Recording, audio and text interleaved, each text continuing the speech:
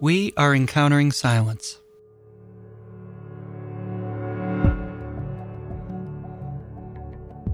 Encountering Silence is made possible by the generous support of listeners like you. Please visit patreon.com/encountering silence to learn more about how you can be a part of the circle and share in our efforts to bring silence into our all too noisy world. We here at Encountering Silence are so excited to offer something special to our listeners on this Earth Day, April 22nd, 2020. We have a return guest, Patrick Shen, who is the director of In Pursuit of Silence and so many other documentaries. We've had Patrick on a number of times. He's a friend of the show. We love his presence. He's a constant collaborator with our co-host Cassidy Hall. And so just to bring Patrick here today to make a special announcement about some of the work he's doing and to continue the conversation that we have about silence and art and creativity. So Patrick, welcome back to Encountering Silence. Hey guys, thanks for having me back. So what's the deal? I've been hearing little birdies talking about something exciting happening currently with the work you're doing and past work and future work. What do you have to announce for us today? Well, the In Pursuit of Silence team and I have been chatting as of late and talking about ways that we can be involved, ways that we can respond to the COVID-19 crisis. And we have decided to offer In Pursuit of Silence free to the world, free to stream on the Transcendental Media website. If you go to watch.pursuitofsilence.com, it'll take you to a screening page where you can view the film for free for a limited time. And we just think that this is a unique time in which we've all been kind of thrown into a context that can be scary and intimidating and anxiety-inducing. And we hope that the film will offer at least some, if not answers, perhaps some context for what it is that we're experiencing and going through at the moment. That's amazing. I mean, just and so generous and wonderful. I can't think of a better movie to kind of set the context of what we're in, this place of being present and how much of our lives has been silenced on some level and changed and shifted. Here's a moment to ponder about that. Absolutely. I remember during a lot of the Q&As that we did while screening In Pursuit of Silence, a lot of people would often ask, how come you didn't just make a completely silent film? And I would always respond by saying, listen, if there's a time and place for that, and there are many artists doing fantastic films of that nature. But if you would have put me in a silent or in a room back in 2011, 2012, when this was just a seed of a film, I wouldn't have known what to do with myself. If you threw me in a room and told me to do silence, I wouldn't have known what to do with myself. I do think I have the kind of emotional kind of makeup to navigate that space somewhat confidently anyway, but I still think that I would have been confused about the experience and incredibly intimidated by it. And I think that's, nearly half of the globe at the moment has been thrown into a situation just like that, right? Where a lot of the white noise of the world has kind of fallen away. Many of us are hearing our own voices for the first time, or certainly much louder than before. And I think the film provides some helpful context. We've always talked about the film as an invitation into silence. It's not a prescription of what to do in that space, but it provides some shape and context and personality to that experience. And so, yeah, that's hopefully the film can provide that for some people. That's and another thing that we talked about as a team is just the ambiguity and the infinite aspects of silence that we meet there. We also recognize that a lot of people are facing extreme loneliness, aloneness, uncertainty, mental health issues. And there's certainly, there are things necessary right now that many of us need to heed, myself included, right? Medication, therapy and things like this.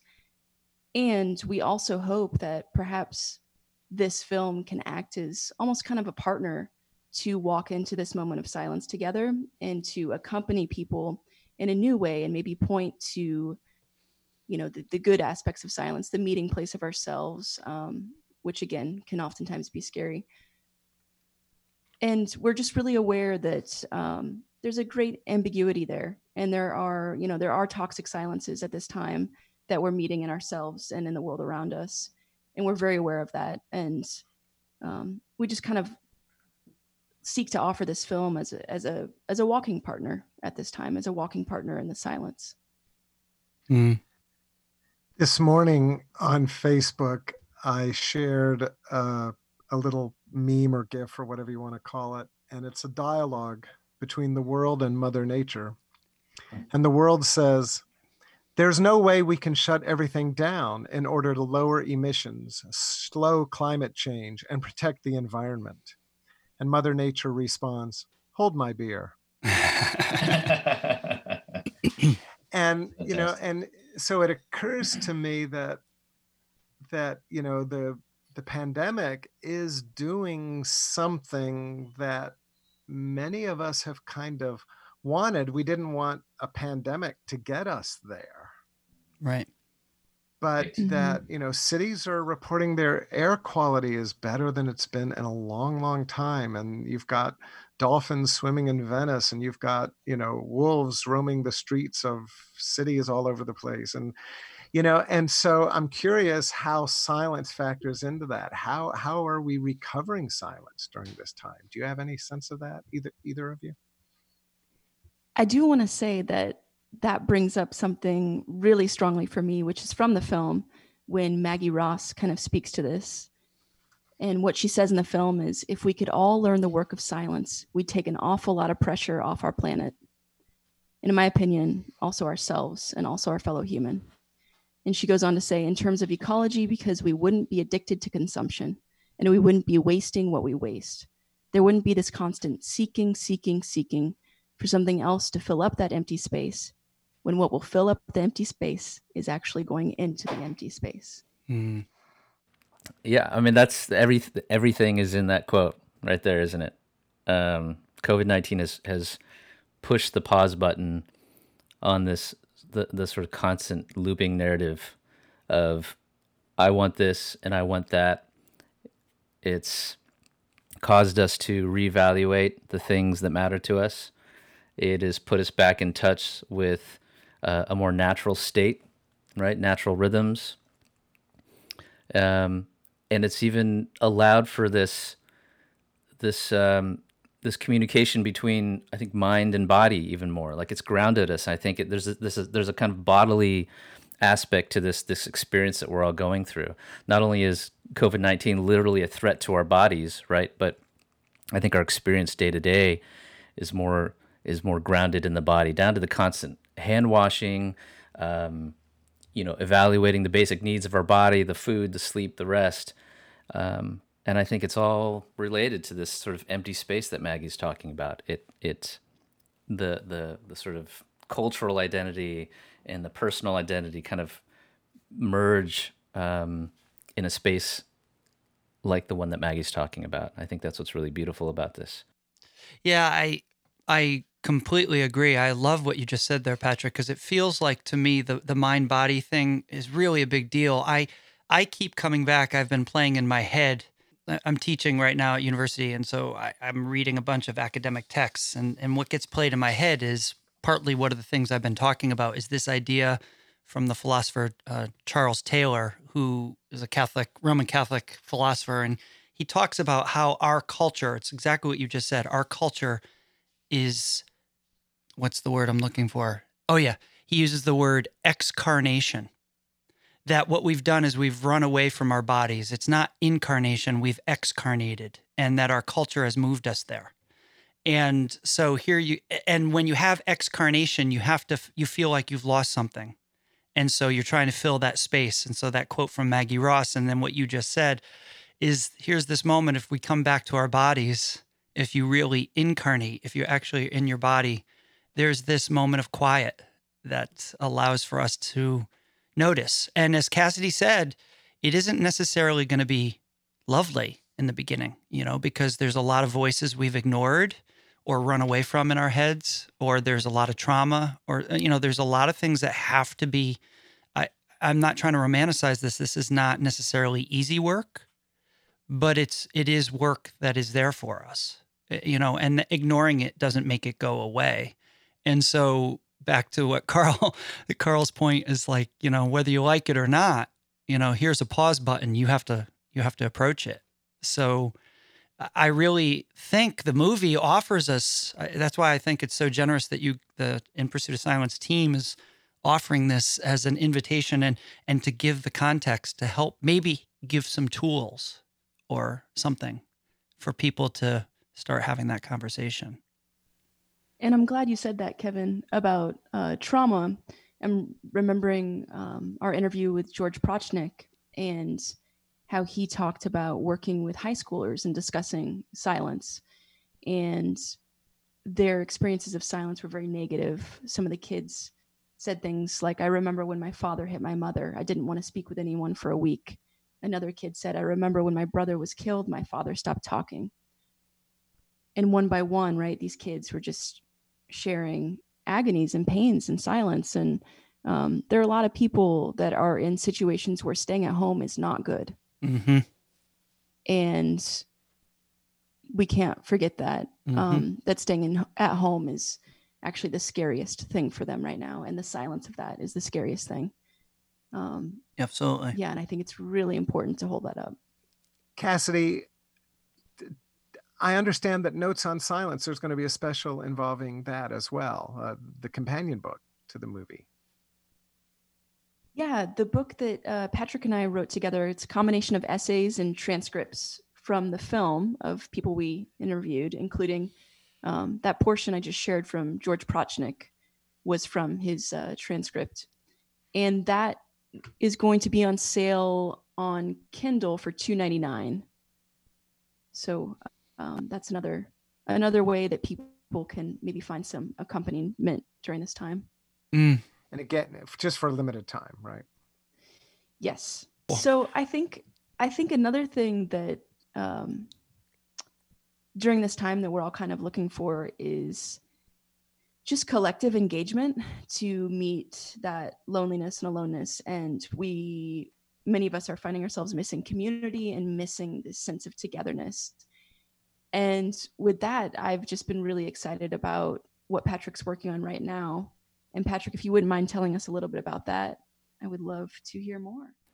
Yeah, so I think a lot of filmmakers, a lot of artists have been struggling with this time, right? And what to do with this crisis, how to respond in this crisis. A lot of projects that many of us were involved in came to a sudden halt. A lot of the production work came to a sudden halt. And so we were kind of left with this kind of blank slate, which is both an exciting place to be and very terrifying sort of situation to be in. But in thinking more about that and how we could respond as filmmakers, I was talking with a filmmaker friend of mine, Brandon, about some project ideas that we could possibly do that would be crowdsourced. Since we're limited to basically filming things within the confines of our own properties, we figured a crowdsourced kind of approach might be an interesting way to kind of respond to this crisis. We came up with a couple of projects. The one I think is especially relevant to the conversation we're having is a film called The Dawn Chorus. On May 3rd, I think it's the first Sunday of every May each year, people gather to observe the Dawn Chorus. This year, of course, it'll be quite different, and people will be observing the dawn again from the confines of their homes and wherever it is that they're quarantined from. And so we've spoken with filmmakers all over the world. We've both opened it up to both amateur and professional filmmakers to capture footage of the dawn from wherever they are on May 3rd. And we're going to piece together a sort of lyrical meditation on the first light and the first sounds of the day on May 3rd. And what we will hope will be, 30, 45-minute film that gets us thinking collectively about natural rhythms again. It will get us thinking about the light at the end of the tunnel, perhaps at the end of this COVID-19 crisis. And so that's what we're hopefully launching this week sometime. So, as a follow-up to that, I'm kind of curious. You said it's opened up to amateurs. Is there going to be a way that people could offer that? Kevin's going to become a filmmaker now. Yeah, that's pretty awesome. That would be awesome. That would be awesome. I would love to see contributions from all you guys. That'd be great. There, if you go to transcendentalmedia.com and click on Coming Soon, they'll see a link at the top of that page for Dawn Chorus. On that page, they can read about the project, the background information, as well as how to get involved and all the sort of specifications that we're looking for. I mean, even if I don't film, I might just get up that day and know that there's a whole bunch of filmmakers around the world recording that. Totally, yeah. It's gonna be a really what I hope for the filmmakers is that it'll be this collective opportunity, right, to be still for 2.5 hours.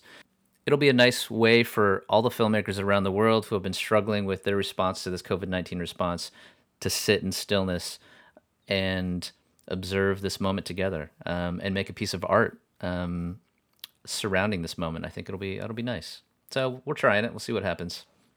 Oh, It's probably going to be amazing. It feels amazing before we've even started. So far, we've recruited the help of filmmakers in Armenia, Greece, Tunisia, Indonesia, and a few places throughout the United States, and that list is growing by the day, and we haven't really even officially launched it. So hopefully we'll get a bunch of people involved, and it'll be a really nice film in the end. Yeah, that's great. Patrick, how I'm visualizing this in my mind is everybody in kind of these places of pristine natural beauty, but especially since people are confined to their homes, I imagine we're going to have a lot of different ecosystems show up, and there might be some it's just in the concrete jungle or in suburbia or Absolutely. I imagine we'll get a whole variety of really interesting takes on what this Dawn Chorus experience is like for people. And we've instructed people in this document that people will find at the website that it could simply be a shot out of their bedroom window. It could be a shot of the tree in their garden as the sun rises and moves its way through the branches. So we're open to everyone's specific interpretation and experience of that dawn. I'm curious a little bit about the impetus for this, right? Because this was obviously birthed from something in you. And was it like a yearning for creating something? Was it just a longing for communal creation? Yeah, that's a good question. I mean, I think there's a few parts to it. One part is, all the ongoing production has been halted, right? And so all these other forms of expression are on on a sort of pause at the moment, and so I felt a desire to fill that gap somehow. I think the other motivation behind this was the desire to document this moment in time, and not just from my perspective, but the perspective of storytellers from all around the world. I think at the end of all this, those documents, those expressions of who we were during this time will be very important to refer back to down the road. Cassie, you and I have talked a little bit about what's going to happen when, the finger off the pause button is lifted. What's going to happen when things start rolling again, when the economy is back in the full swing of things. Are we going to return to those unhealthy machine-like rhythms that we've grown accustomed to? Or are we going to grab hold of some of these much healthier and centered rhythms that some of us are experiencing at the moment and be able to take that in with us back into the world as we reintegrate? So I think this and other projects that many other filmmakers are doing of a similar nature, I think will be important records for us to refer back to remember who we were, to remember these quieter moments, and what it meant to us and how it felt, and how much we valued it, I think, during that time. Our conversation will return after this brief moment of silence. Please take a breath and be present in this 30 seconds of silence.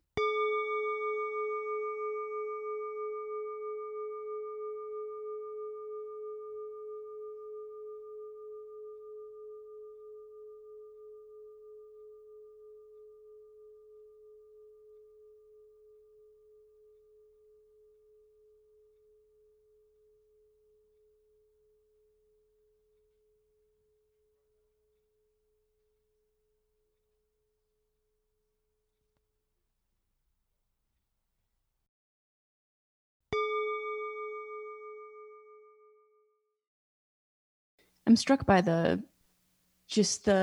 like a solemnness to it, but there's also like a really strong, just communal joy to doing a project like that together as artists. Yeah, it's just really, really beautiful. There's so much fun collaboration happening online right now, isn't there?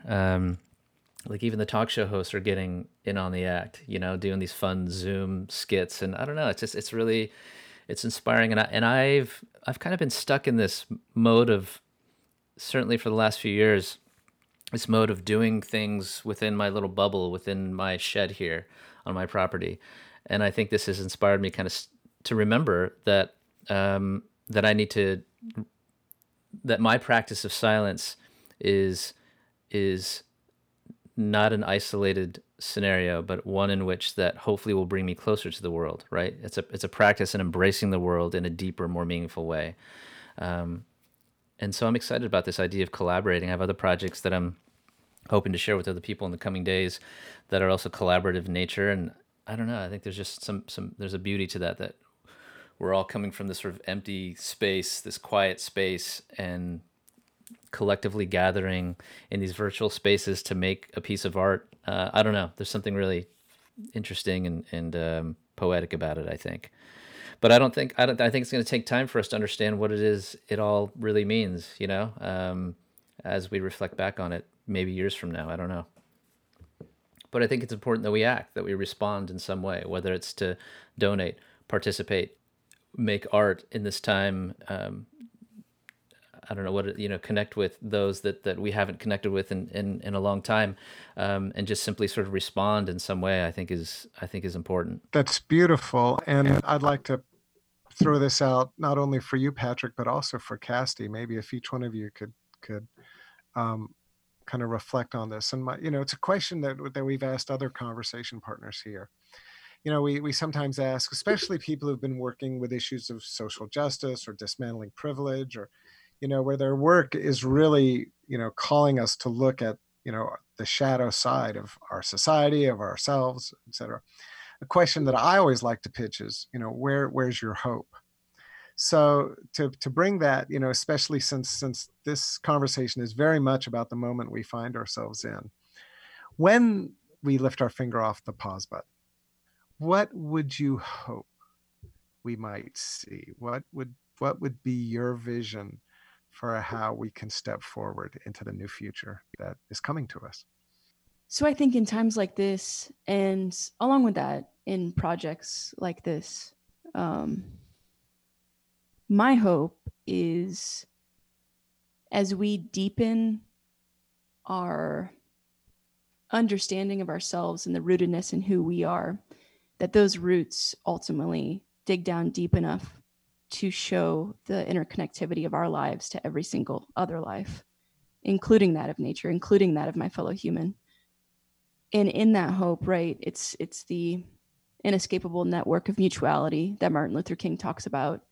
It's ultimately the beloved community. It's that we belong to each other. And I do worry that goes away after a time like this, once the switch is flipped, right? There's a deep sense of camaraderie right now that I've felt with other people, even just right walking on the street and you see someone go by. We're more prone to smile right now or to say hello. I worry about losing that. And that means a lot to me. And I know that that's something that I carry with me more deeply the more that I center myself in the pause and center myself in who I am. And again, that those roots that go down into everyone else. So yeah, so my hope is that we don't lose that I don't lose that we continue to see that connectivity. I think one thing that the great pause of the situation has given us is the permission to say no to things. And that's been really freeing, I think, for a lot of people. I think it's also laid bare the fact that a lot of the things that were driving our rhythms prior to this were perhaps unhealthy, but certainly driven by something other than our bodies, right? Driven by industry, by commerce, by the demands of the workplace. And I hope that when we emerge from this, that people will remember that there's a natural rhythm to which our bodies are perhaps even more accustomed to, that we kind of got a taste of during this time, that we can bring with us into the world as we reintegrate. I think there's also, I hope, more distance now from the desire, the need to push these, I don't know, these narratives that are these abstractions, right? These constructs of culture, the economy, the cultural narrative surrounding us, the cultural identities that we spend so much time forming each day in the workplace and et cetera. And I hope that people will remember that in this sort of space that we find ourselves in now, we are being asked to reevaluate the things that matter to us, reevaluate who it is that we are without all those abstractions. And however scary that might be, and however uncomfortable that might be for some, it is authentic and it's real. And I think that's a really nice word, I think, to use to describe this entire experience. I think we're all feeling something authentic during this time. We're navigating our days in a very authentic way, I think. We're relating to the people within our homes, in our lives, in a much different way, in a much more meaningful way. And I hope we carry that with us back into the world as we reintegrate and start the economy back up and whatnot. It's interesting, too, because I keep wanting to hold the balance of what's real. And as Cassidy said, like, there are a lot of us, including myself, that aren't always approaching this very real. Like, you know, we are using, we're running away, you know, like you might drink a little too much. You might binge a little too much TV. You might, you know, we all have our little ways of avoiding, you know, and yet, I think underneath, we're catching ourselves doing that. We notice ourselves doing that. I think a little bit more. I at least I am. I know. I say, oh, look what I'm doing right now. This is me running away. Like I catch myself. It's there, right, and put in, you know, right up into my face. You have to confront this, Kevin. You know, you have to look at this. This is a part of you that you're not looking at here. And I recognize that that's hard. You know, that is very hard. I made a comment to someone the other day that I'm really, really trying to remember to be gentle with myself and with the world, because this is not the place for me to judge myself or anybody else, because I might not be ready, and my friends might not be ready, and my family might not be ready, and the people I see might not be ready to confront what is actually needs to be confronted. I might have been traumatized, and now I don't have the resources to be able to respond. I might not have access. There might be, like you said, those abstractions, those voices, that, whether it's commerce, the economy, horrible laws, the unjust laws and stuff that have put me in place where I don't have the privilege of standing up and being able to be strong enough and to be okay to fall apart. And hoping, praying for all those people who can find support, that they feel safe, you know, because we all need to find a safe space here. But I don't think what you said is wrong. I think you're absolutely right. I just want to hold and balance that. I think both is going on right at this moment. It's real. Yeah, you're absolutely right. I think a lot of us do have the instinct of wanting to tune out, right? Yeah, I Um, know I do. that's what happens with uh, any sort of experience of silence, right? For a lot of people, you step into that experience and it's so awkward and uncomfortable that you immediately want to find ways to um, flee from that feeling, Mm-hmm. flee from that sort of awkwardness. Um, I remember when I was in the anechoic chamber during the filming of In Pursuit of Silence, it was very much that for me as well. I heard my voice for the first time in a very different way, much louder than I had before. It was very disturbing. Um, and I found ways to tune it out I was in the anechoic chamber for a good 40 minutes. And I remember 30 minutes of that was just me trying to quiet the voice in my head, Mm-hmm. quiet the sort of white noise that I just intuitively introduce into my being every second of the day, Mm-hmm. the sort of inner chatter. And so, but I think what happens eventually is that falls away. I Right. think eventually, if you sit with it long enough, and I think we've all been quarantined just long enough, I think for the strategies to start to show themselves as simply strategies to avoid, Mm-hmm. right? Yeah. That are insufficient at the end of the day in Yeah. dealing with the sort of the quiet, the uncertainty that we're dealing with at the moment. Yeah, absolutely. Yeah. You're reminding me of Thomas Keating and some of the instructions for the centering prayer practice. And the idea that, the reason why you commit to 20 to 30 minutes is so that you might have a minute or two where you're resting in silence. That you take those first 18 to 25 or however many minutes just to kind of detox. And that happens every day. I mean, even if you've got a stable daily practice, it's so much a part of us to have that white noise, to have that internal Howard Cosell, that internal, as Martin Laird says, the cocktail party. Right. And that, and we never absolutely silence it. That would probably be impossible because it's part of being alive, that the neurons are firing. But to just reach that place of kind of openness between the synapses firing and to be able just to rest in that. So thank you, Patrick, to really see this whole moment as a pause. That's the word I'm really going to take away from this conversation. Yeah.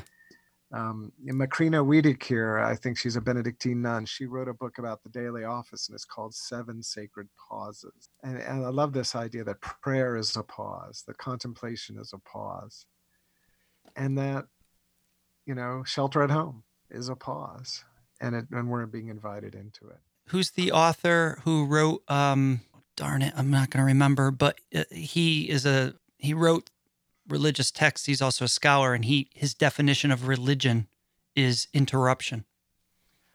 Johann Baptist Metz. Metz, that's it. Yeah, I couldn't remember it. Interruption. Since we brought up the name Thomas, I'm just going to throw in a little Thomas Merton. One thing that I'm thinking of is, we do need to get through that time, to get to the pause, right? To get through the monkey mind, to get through all the mess that is in our heads, that is in our news feeds, that is in our lives. And Merton addresses that as violence, right? That the Russian pressure of modern life neutralizes our work for peace. And that goes for our inner peace too. And just, we live in this frenzy within our own brains, this frenzy in everyday life. And to succumb to that is to succumb to violence, is what Merton says. And so I think that, just recognizing that the need to get to that place of pause is work for peace, in ourselves and work for peace in the world. And that is just really important for me to remember, that rest right now, that sacred pause right now is doing something. Doing nothing is doing something right now. Yeah, I was reading the other day that I think it's economists are mostly promoting this term, the Great Pause, but they're referring to this moment in time as the Great Pause. but I think in more ways than just the economy, obviously. And hopefully we'll look back upon this as, on some level, I mean, as a crisis, it very much is, obviously, and we need to continue kind of thinking about it in those terms. But I think for the pause that has given us, I hope that we look back on it and find the sort of silver lining in it all, and again, can hold on to some of that.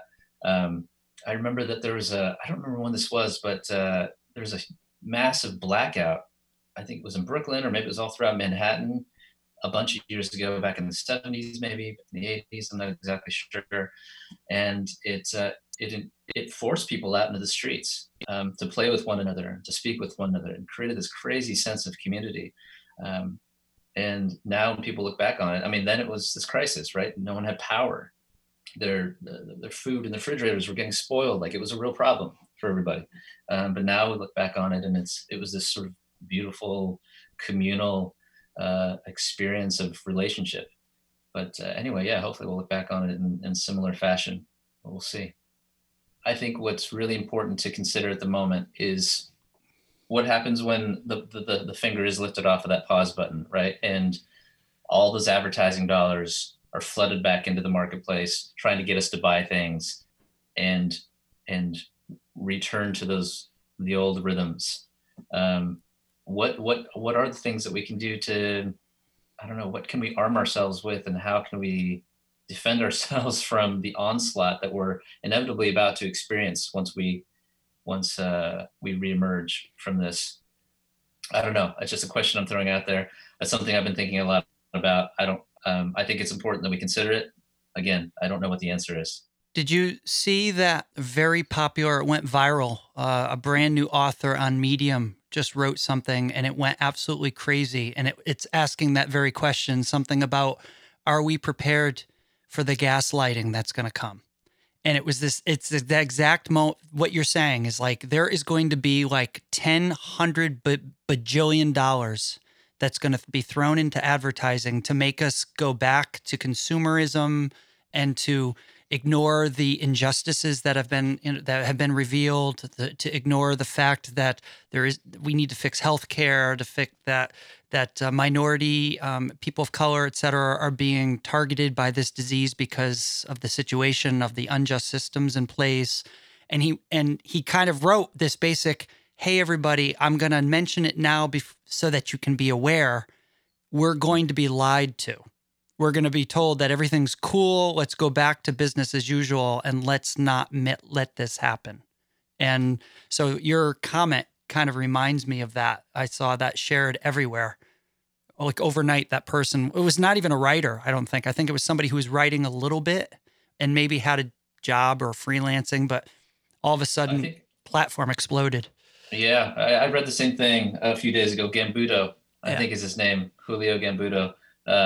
Who happens to be a filmmaker. I'm not familiar with his work, but he's a writer, director, filmmaker. Oh, well, there you go. That's awesome. I'll have to dig into that a little bit more. But yeah, I read the same thing, and it was terrifying to think of the onslaught that we're about to experience. The violence, like Cassidy said, yeah, the Thomas Merton, the violence that's going to be pushed on us, basically. Well, I just want to say to both you, Cassidy and Patrick, thank you for your act of generosity to make the film available. You know, that is a gift. Thank you so much. And then the parallel gift of making Notes on Silence, the companion book, available, the Kindle version at a very minimal cost. The film and the companion book are such wonderful resources and works of art. So I'm happy to help get the word out. Absolutely. So thank you both. Thank you very much. Yes, thank you so much. It's always a joy, Patrick. I love your work. I love everything you do and the heart you bring to your projects. And so it's just a pleasure to have you back. No, you guys are fantastic. The podcast has been excellent and hugely inspiring. When I get a chance to catch up, listening to the episodes, they're just every single time they're fantastic. So thank you guys for doing this, and thanks for making the time for our little film.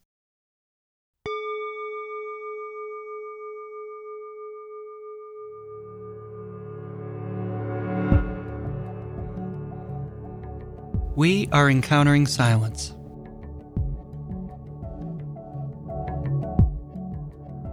I'm Kevin Johnson. To learn more about me, please visit kevinmichaeljohnson.com. I'm Carl McColman. Find out about my work at carlmccolman.com. I'm Cassidy Hall. My website is CassidyHall.com. Please visit the podcast's website at encounteringsilence.com. There you can learn more about each of our episodes and find links to purchase books and other resources we discuss on this podcast. When you make a purchase through a link we provide, the podcast receives a small affiliate commission from Amazon.com. Thank you for doing so. Please also visit patreon.com/encounteringsilence to learn more about how you can be part of our circle of supporters. Our circle of supporters help tremendously in sharing our efforts to bring meaningful conversations about silence to our all too noisy world. Thank you.